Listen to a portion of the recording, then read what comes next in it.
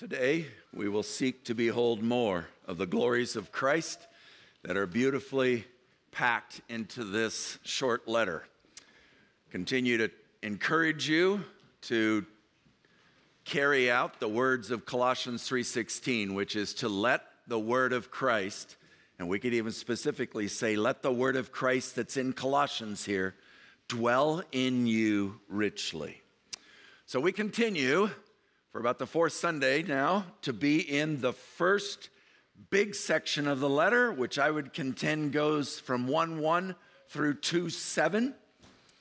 And we're in the first subsection of those verses that run from verse 3 of chapter 1 to the very first words of chapter 12, or perhaps to the very end of that section.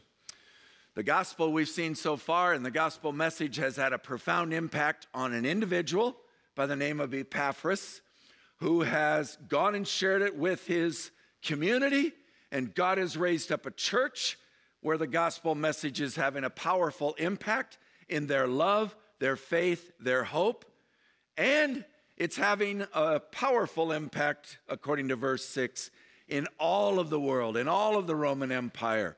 Regardless of all the things that work against it, it is continuing to go out and to bear fruit and increase in that.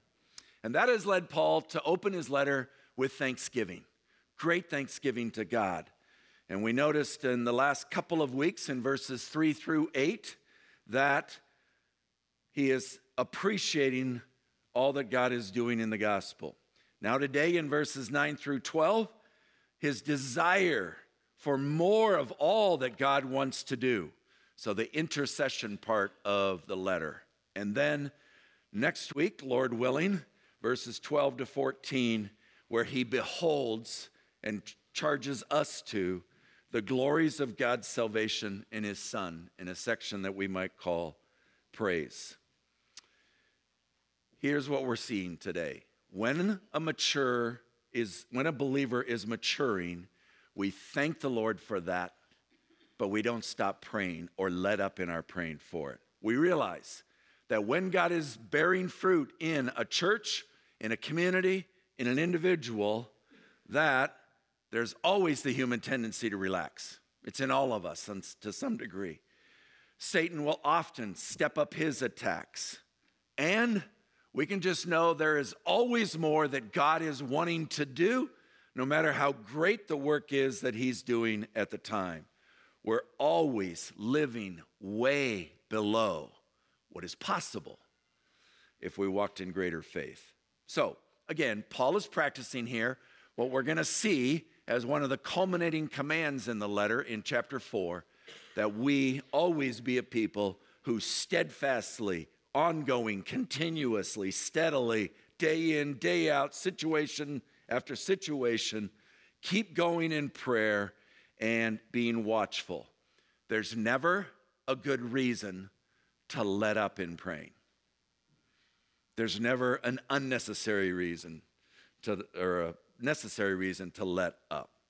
So, part of the press here is that not growing, becoming more mature, staying in a relatively young faith makes the Christian life much harder, leaves one open to much more spiritual attack. And we see this in the writer of Hebrews in chapter 5, where he exhorts the people there that they ought to be a lot further along in their spiritual journey, but they find that they have to, again, over and over, keep covering the basic principles of the oracles of God, which are foundational and good and necessary. But it's milk ultimately, and there is solid food to be had, to be consumed. And the danger is those who just live on milk, that's all they ever go in their Christian life, are unskilled in the word of righteousness. They're childlike. Solid food is to mature people, to grow them up in Christ, so that they have powers of discernment trained by constant practice to distinguish good from evil. So leave the elementary doctrine of Christ, as rich and good as it is, and it doesn't mean you forget it, but move on further toward maturity in him.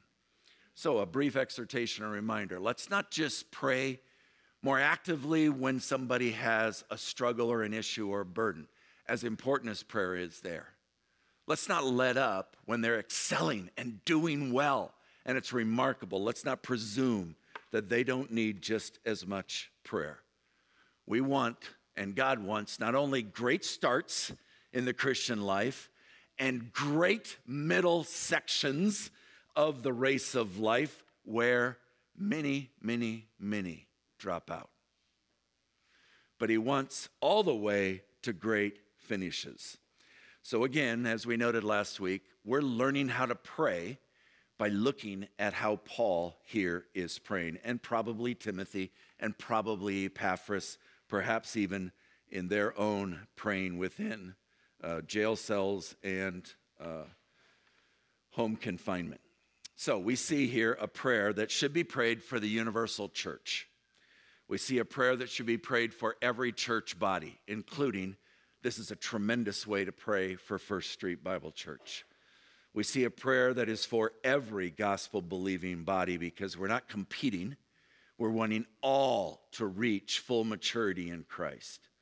This is a prayer to pray for our family. This is a prayer to pray for our children. This is a prayer to pray for everyone we disciple. This is a prayer to pray for every parachurch ministry and those we know involved in them. John MacArthur reminds us here, every Christian can minister directly to the spiritual well-being of other believers without ever seeing or speaking to them. We can play a role in their spiritual growth and even secure God's blessings for them, and that amazing means by which we do it is prayer. So Monday and Tuesday, I got to slip out of town down to Kansas City for a brief but intense pastors' conference. Hear 6 different men open the word and feed my own soul. It was a sweet blessing. And the closing session, the speaker who was supposed to come from Florida couldn't make it.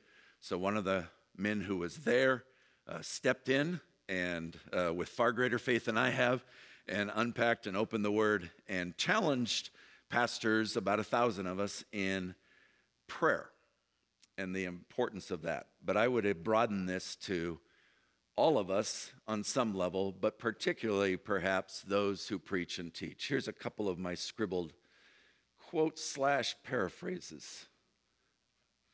We often emphasize our preaching over our praying. If we don't preach or teach well, or we do it poorly, everyone notices and is concerned. If we don't pray, no one notices, and rarely are we concerned. Prayer produces fruit, and conversely, prayerlessness usually means fruitlessness. So that's why the command in Ephesians 6, which is often left off of the armor of God because there isn't an actual tangible word picture of an armor here, but this is the sealing line at the end of the sword and the shield, which are the word and the spirit, that all of that should lead to us praying, and here again is the continuous, at all times, praying in the Spirit, praying and supplication, praying with perseverance, and praying for all the saints. And then last but not least about this prayer, this is how we should pray for ourselves, that God would work in these ways for his glory as he makes us more like his Son.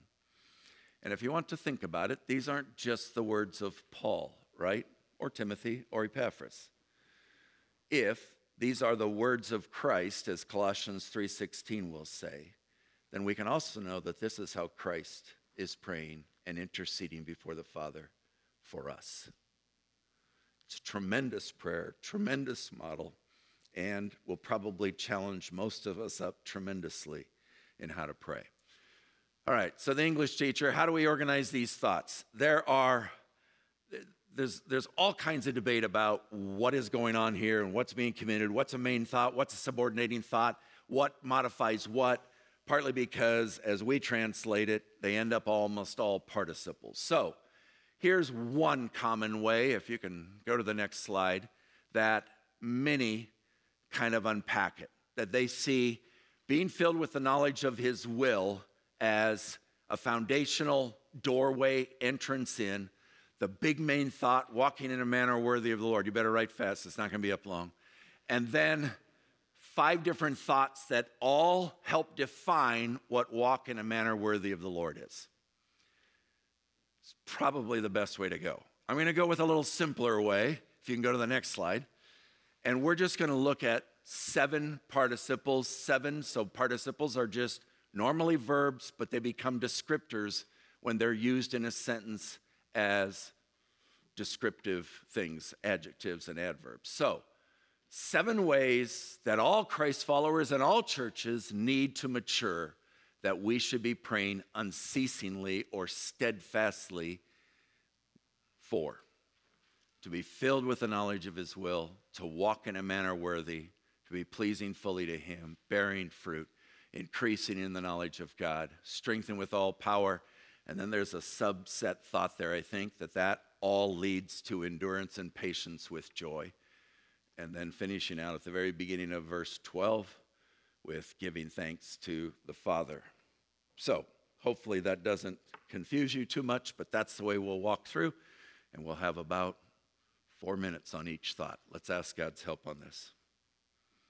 Holy Spirit, as we do each week when we come to the holy revelation of our Almighty God that's recorded here in our Bibles, we long to hear your voice. So we come humbly, eagerly desiring to learn from you, yet painfully aware that we have all sorts of sin and weakness and incapabilities to grasp all of this. So please now, Holy Spirit, plow the soil of our hearts that grows so hard, so quickly. Water it generously. Plant this truth deep into the soil and work it so that we might be changed by the grace of God and the Holy Spirit and the Word into one glory of Christ to another. Please grant us a deepening understanding that will result, even as we pray in this prayer, in the bearing of much fruit for the glory of our great Lamb of God. We pray in your name. Amen. So, first, ongoing prayer. We'll just start in verse 9 with that we would be filled with the knowledge of his will. I'm going to take that and then don't want to discount in all spiritual wisdom and understanding, but that is really reinforcing that we know his will and are filled with it in a spiritual way that leads in wisdom. So some consider this kind of a thesis for all that's going to follow in the rest of the prayer.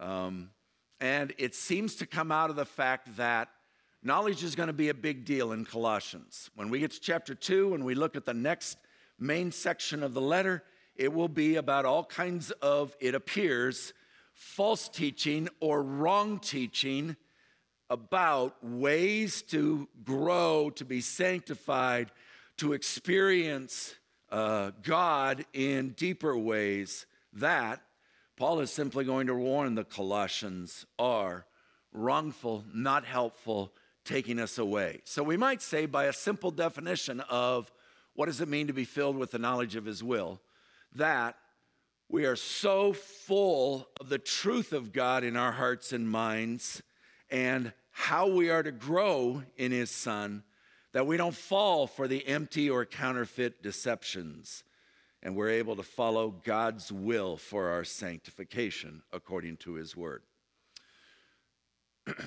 It's a pivotal statement and very similar, if you think about it, to what Jesus taught us to pray in the Lord's Prayer. Thy will be done. Here is simply the added element of help us to grasp and understand that will so that it's lived and fleshed out in our lives. Ignorance of God, ignorance of his word, ignorance of his will always has grave consequences. So Proverbs 19:2 says that desire or zeal or passion without knowledge is not good. That's somewhere down the road that's going to break down.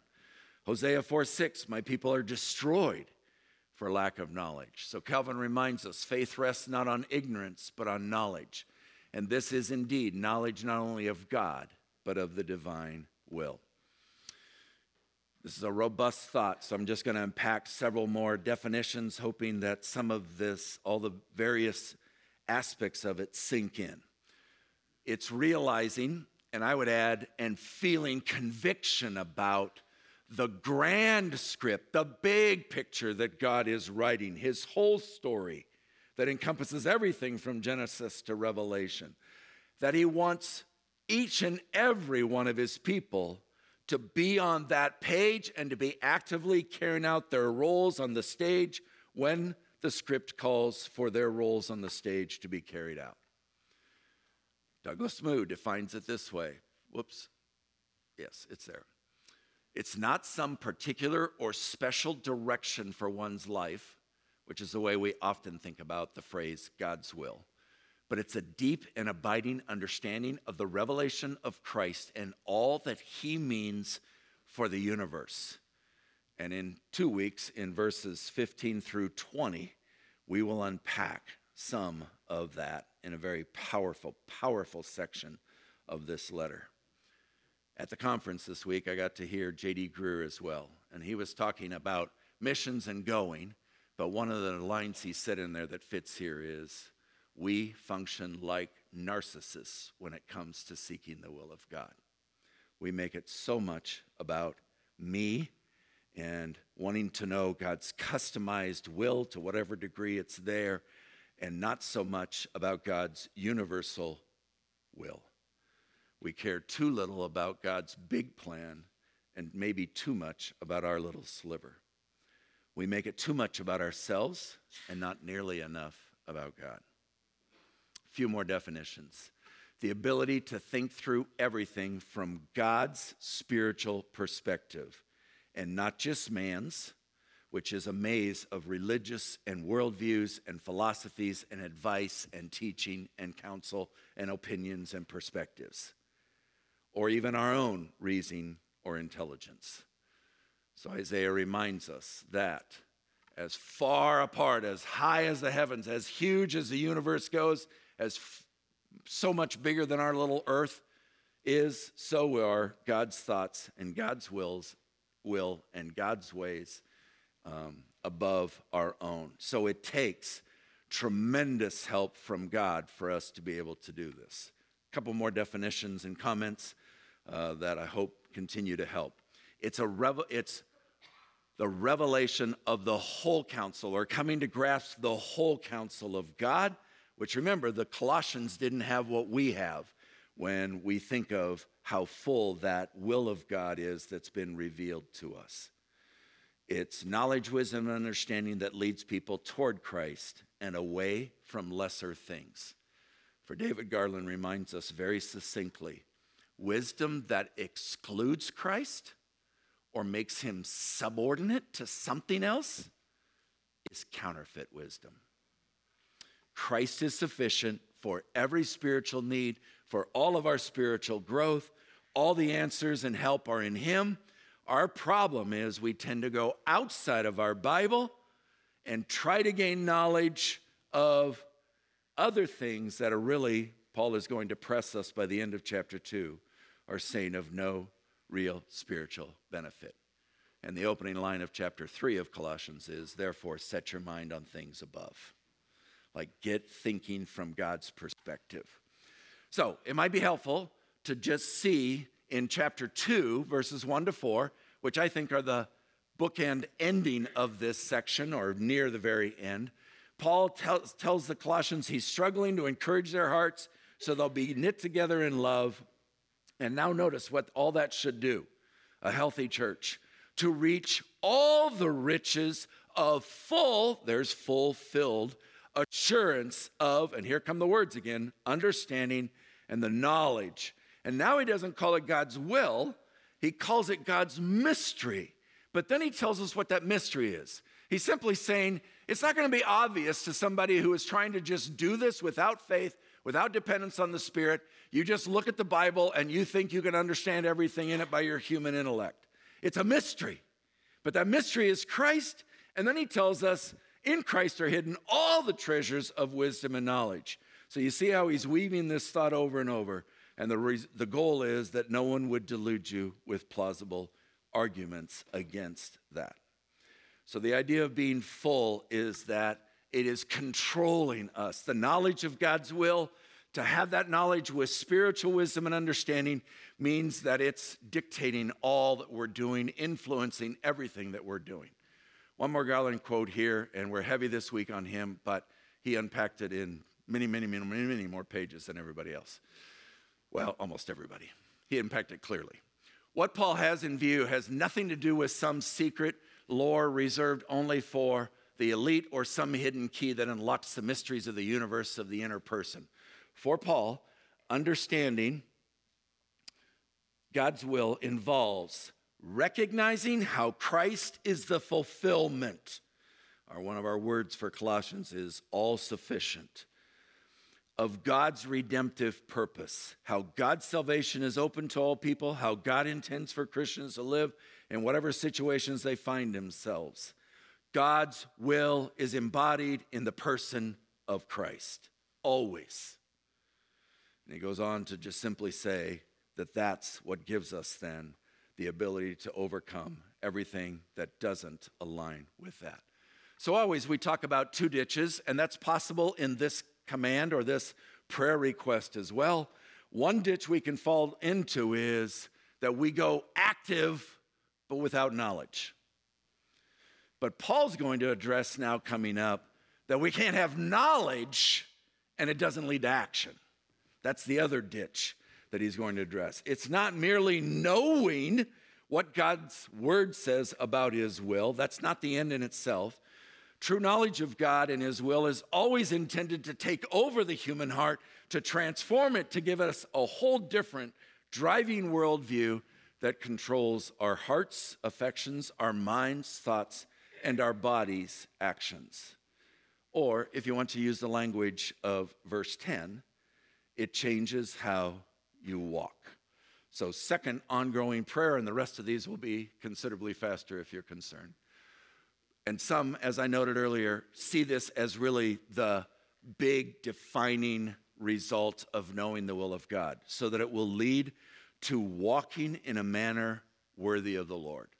And walk we're familiar with as a way that the Bible depicts life, living. So you'll live in a manner worthy of the Lord. And worthy of the Lord is intriguing here. In one sense, you and I are completely unworthy of even being able to walk with the Lord in any way. It's impossible to walk to that level of worthiness that God deserves from us. None of us has attained that. None of us will ever be able to perfectly do so. David Mathis says, "Is my life worthy of God? Gulp. Every self-affirming tendency inside of me is quick to mute that question."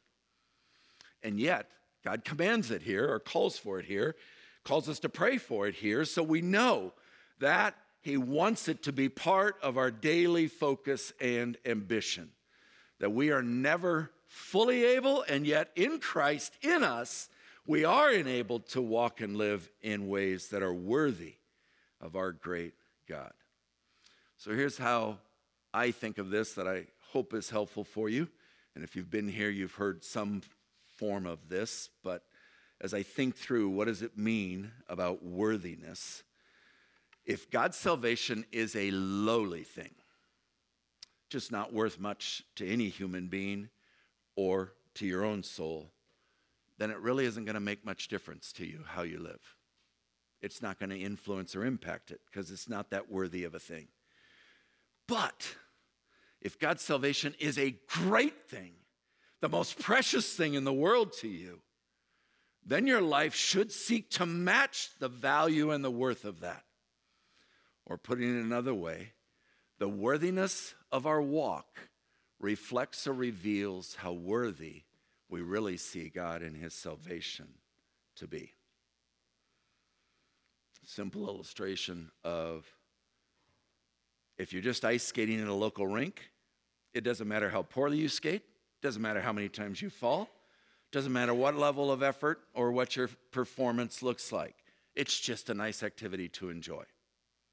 But if you are given assigned a spot on the Olympic skating team, it makes all the difference in the world how well you skate, how often you fall, and what level of effort you give. It's no longer just a nice activity you occasionally participate in and enjoy, but it becomes an all-consuming passion, focus, and work you give your whole life to. There's nothing we work harder at, skating with the highest excellence, because we know it is not just about us. We feel the weight of our entire country, our whole citizenship, and the weight of who we are ultimately skating for. So, the more we understand, verse 9, the value and the worth of God's will in salvation, the more we will seek in verse 10 to live up to its worthiness of our whole lives. Third, ongoing prayer for all Christ followers is that we would be fully pleasing to him. Many lumped these 4 words in with walking worthy of him, fully pleasing to him. Certainly can be an argument for that, but I see in the New Testament that these phrases are addressed in different places or separately from each other in other places. So I think there's worth to us just pondering briefly what it means to have added this phrase that God intended for it to be there, that we are fully, and notice again, filled with the knowledge earlier in verse 9, now fully pleasing to him. Well, Ephesians 5, 8-10 helps us a little bit here. One of the other letters Paul wrote about this same time to a church about 100 miles away from Colossae. At one time you were darkness, but now you are light in the Lord, so walk. There's that walk again. And now he's defining what walking worthy is. You walk as children of light. And the fruit, we're going to see fruit next in Colossians, so same language going on here. The fruit of light is found in all that is good and right and true. But he finishes with adding, try to discern what is pleasing to the Lord. And we know from Hebrews 11:6, the great faith chapter, that without faith dominating our lives, faith in God, it becomes impossible. There aren't other ways that we can please him by bypassing the fact that we are walking in faith. So every choice we're making, we're either seeking to please ourselves, that's generally our biggest problem, or other people. For those of us who are people pleasers, grave danger there, or God. For many of us, and the first temptation is that we live mostly for ourselves and just partially to please God. And for those of us who wrestle with that second temptation, we live largely to make other people happy and not so much just partially to please God. So Paul wrote in Galatians 1:10, am I now seeking the approval of man or of God? Am I trying to please man? And then he makes this crushing statement. If I were still trying to please man, I would not be a servant of Christ. So God's salvation is to swing that whole shift, that whole paradigm, 100% in a different direction, away from ourselves, that we will no longer live for ourselves, but for him who gave his life for us and was raised. And so when we get to 2 Corinthians 5:7, a familiar line, we walk by faith, not by sight. Very closely connected to that is, so whether we're at home, meaning here on earth, or away with the Lord, it's never going to change. It's always to be our aim to please him. Fourth, ongoing prayer for all Christ followers is that they would bear fruit in every good work. Fruit or good works are produced and generated by Christ in us, by the Holy Spirit in us, by the Word of God in us, by the gospel at work in us, by our salvation, and by God's grace. There's a whole litany of things that are producing, starting in the human heart and flowing out, these good things, these fruit that please and honor God. We always want to be clear when we get to good works. We're clarifying here. We're clear. Our good works are not the root helping save us, but the fruit because God has saved us. They're not the cause. They're not the cause. They are the effect. So Ephesians 2:10, right after verses 8 and 9, that make it very clear over and over, we're saved by grace through faith and not by any works of our own. We're then reminded, we who have been saved in that way are God's workmanship. We've been created anew, afresh, given a whole new life in Christ Jesus. And here's why. For good works, or we could say for fruit to be borne for God's glory. And it's a way that Jesus often spoke of it, whether you think of his teaching about a good tree will always bear good fruit, and a bad tree will always bear bad fruit. But you'll also notice that it's already shown up in Colossians. Clarence pointed it out to the newcomers class, the membership class this morning. It's back in verse 6 that the gospel is bearing fruit. But I can't talk about bearing fruit without going to my very favorite passage on this, so don't roll your eyes, those of you that have heard this 57 times from me. If there's nothing else embedded on your mind, may you remember this passage when I'm dead and gone. Jesus, I am the true vine, and my Father is the vine dresser. Every branch in me that does not bear fruit, he takes away. And every branch that does bear fruit, he prunes, that it may bear more fruit. Already you're clean because of the word I've spoken to you. So here's the charge. Here's what bears fruit. Abide in me, abide in Christ. Make your whole life and communion be in him. And may he be abiding, living, residing, controlling in you. A branch can't bear fruit by itself unless it abides in the vine. Neither can you unless you're abiding in the vine. And so again, he reiterates, I'm the vine. Now he adds, you're the branches. And whichever one of you branches abides in me and I in him, you will bear much fruit. But apart from me, you can do nothing of any real spiritual worth. Then he circles back one more time after a couple of other comments. By this, my Father is glorified. What a stunning statement. It's by fruit and much fruit that God is glorified. And secondly, that we demonstrate to the world and to the church and to all that we are the disciples of Jesus Christ. Powerful, powerful call for us to abide in him and bear fruit. Moving on, though, because of time. Fifth, ongoing prayer for all Christ followers is that we would increase in the knowledge of God. And now we've come to my other passion and hot button. We have a phenomenal privilege in Christ Jesus to know God in the deepest, most intense, personal, beautiful, precious way possible. So in verse 9, the prayer is we grow in knowing God's will. Here, it's that we would grow in knowing God himself, Christ himself, relationally, fellowship, communing closely with. And we know it's Paul's passion. He doesn't unpack that passion here. It's just a short little phrase.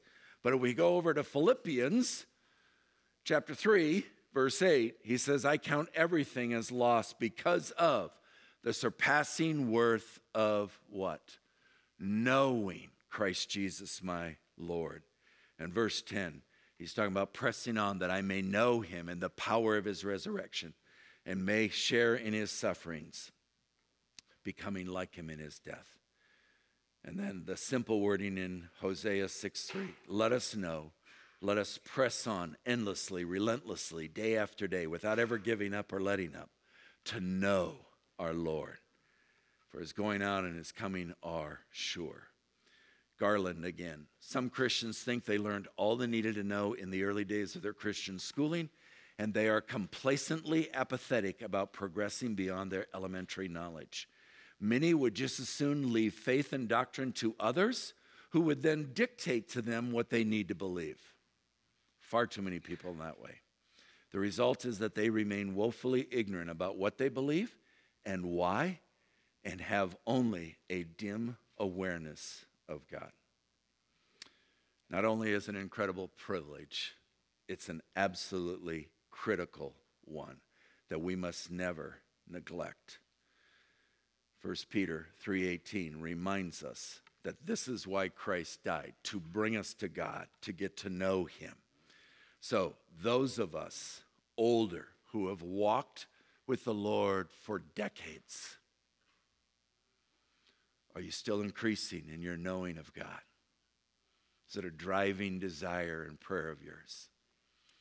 And those of you who are younger, who are still having your world view formed so much, are you doing so by knowing God? Are you seeking to know him better and better?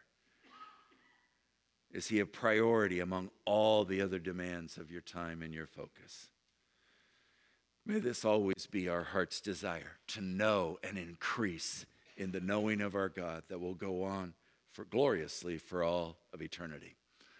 Sixth ongoing prayer for all Christ followers. And this is a long one. Here's the first half of that branch, but it fits in with the rest of being strengthened, and then he's going to repeat or come at it at another angle with all power, and then he's going to come at it with another angle according to his glorious might. It's quite a compilation of pretty synonymous terms, but all meant to reinforce.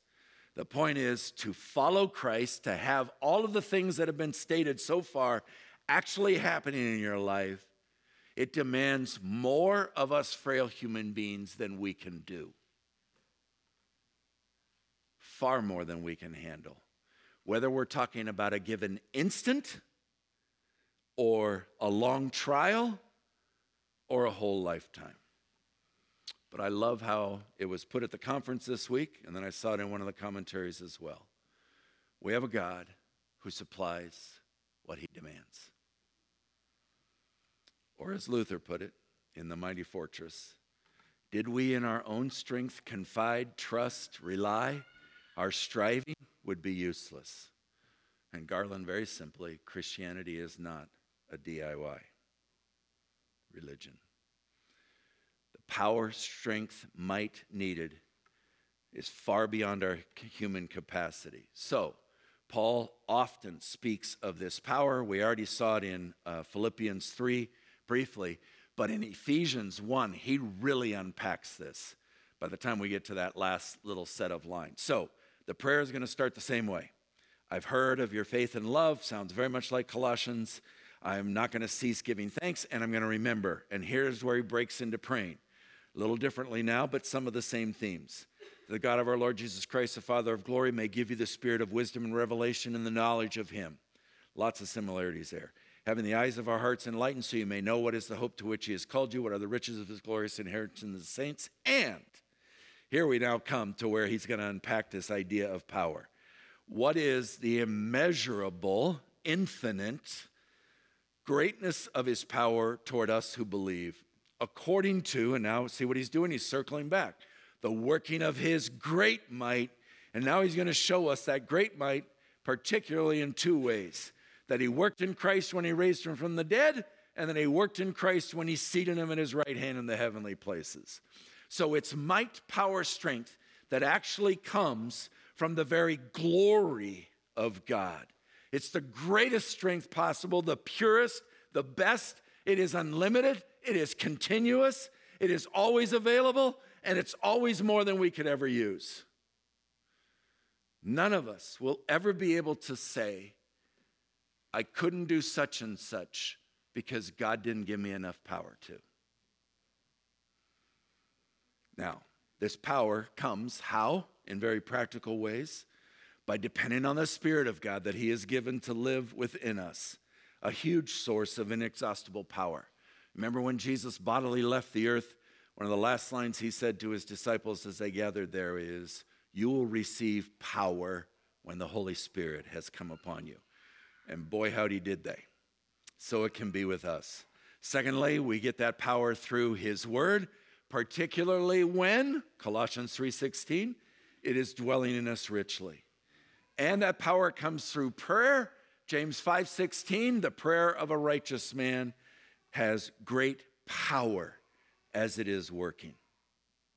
So, we are being offered, as we go on to think about this endurance and patience, we are being offered the same strength, power, might that Christ was given for his powerful ministry, to endure the awful suffering, to go through his agonizing death, to be raised from the dead, and to be ascend and to be seated by at the right hand of God and receive all glory where every knee will bow. The power that did all of that is the same power that's being made available to us. We're not getting the Benjamin Franklin cut deal on that, the little 10-cent version of it. We're getting the full-blown thing offered to us so that we can endure, such a huge theme of the scriptures, with patience. Many think that's saying the same thing back to back, patiently enduring. We're steadfast. So as Churchill said, we never, ever, ever, ever, ever, ever, ever, ever, ever give up or quit or be conquered or overcome. Whether it is hardship or suffering or affliction or trials or burdens or temptations or spiritual warfare. All things beyond our own ability to handle, all able to be endured patiently because of the strength and might that God provides. So I love the way that the way that 2 Corinthians 9:8 captures all of this. I put Begg's name in there because as he took his congregation to that, he said, this is a humdinger of a verse. So here's a humdinger for you this morning.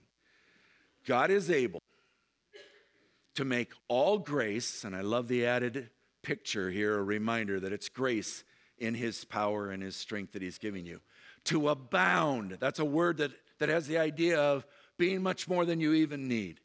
So that having all sufficiency in all things at all times, you may abound, there it is, in every good work. God's power and strength aren't just to keep us from quitting. They're actually given to us to abound in every good work. Perhaps our greatest weakness is we don't ask for it or depend on it nearly as much as we should. And seventh and finally, of ongoing prayers for all Christ followers, that we would give thanks to the Father. And some would argue that with joy goes with a thanksgiving. So we could say with joy, giving thanks to the Father for what he has willed and done, for what Christ has accomplished, for what is made possible. And I would just remind you again, Paul's being faithful to what he's going to write later in Colossians 4. Continue steadfastly in prayer. May your praying always be watchful, and may your praying always be with tons of thanksgiving in it. And actually, that's what Paul is going to do now. As soon as it seems he says, giving thanks to the Father, comma, he breaks the rest of verse 12, all of verse 13, and verse 14 into praise. This is next week's text, but it's a great setup for the Lord's table as well, for you to just worship some of what God has accomplished through his Son. He's qualified you to share in the inheritance of the saints in light. He's delivered you from the domain of darkness. Hallelujah, just for that, even if he did nothing more. But look what more he did. He has transferred you to the kingdom of, and now he gets to Christ, his beloved Son, and now he turns to that and thinks of how in him, in Christ, we have redemption and beautifully the forgiveness of sins. So Scott McKnight said, all this, everything we've been looking at here, generates joy. God's grace at work in the believers as God inserts them into the story of God, that's all the way back to verse 9, for this world, and creates a worldview that enables them to deal with suffering and hardship with joy. Or Garland, true Christians experience God's grace intensely and allow their gratitude for what God has done in Christ to shape their whole life. The closer we grow to God, the better we understand his will and his big picture, the more grateful we will grow.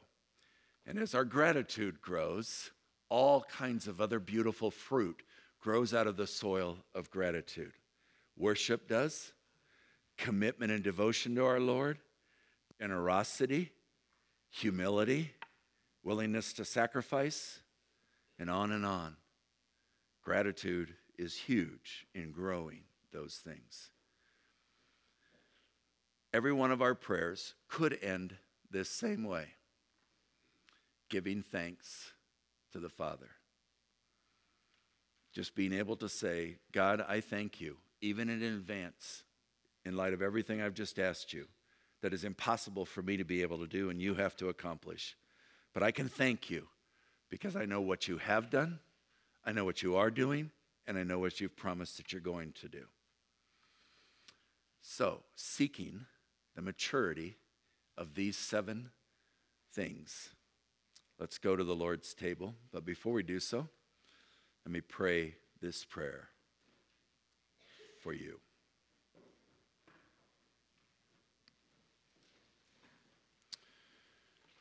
Lord, I pray now for each of us in this room, each of us who are part of this church body of Christ that's known as First Street Bible Church. I ask that you will fill each of us with a growing knowledge of your will, and to do so in all spiritual wisdom and understanding. I ask that you would help us walk in a manner worthy of you through every situation in our lives.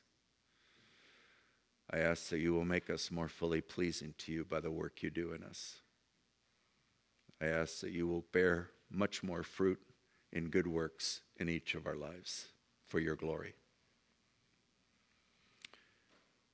I ask that you'll grow us in knowing you ever more fully. I ask that you'll strengthen us with all your power and glorious might so that we can endure everything opposing and attacking us, and do so with patience and joy. And all of this, Lord, we ask and do joyfully, thanking you for the incredible things you have done through your Son. And we come now to your table to remember, to be renewed, to be healed, and to walk out invigorated in Christ Jesus. We pray in his name. Amen.